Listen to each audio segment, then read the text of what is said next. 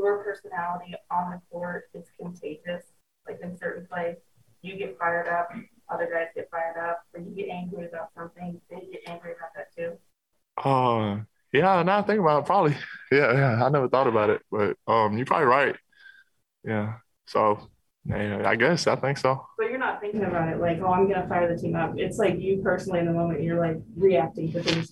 Yeah, like now, like think about it. It was getting kind of fired up. Like when we was getting in, then we got some stops. That was a great game, because it started getting real close at the end, and we got some key stops. We made some big plays, and I think that really shows guts. We're gonna the comeback finger rag too. Yeah, I like that.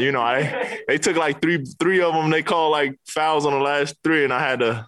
And HB's my guy, so those guys is like that locker room. Them guys, those would be like lifetime friends, And Harrison Barnes is one of my favorite teammates all time, and just blocking him, I'm gonna send him a text and just mess with him. I love it. Given that, do you want to win that game more, or like, where does it stack up? It's just like you always want to win all the games, but it's different when you playing your friends, guys that you play with, and you talking a little trash out there. And for me, I want to win every game, but I just know them guys. I know their personalities, so it's even more funny. Obviously, you spent the first couple of years in the league in Sacramento, then last year as well. Mm-hmm. And Conley was saying that it seems like you kind of get a little bit more fired up, a little bit more emotional when you play Sacramento. What is it about that place in your career that's special that kind of gets you up a little bit more, maybe when you play against them?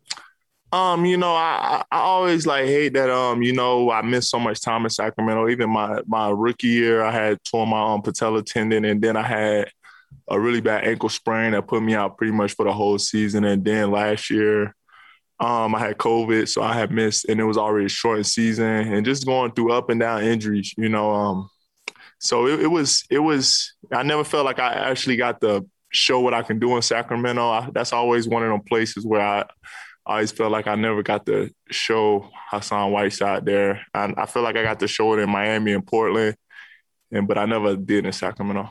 You've been in the league a while, and you've seen Mike Conley from grit and grind days and this.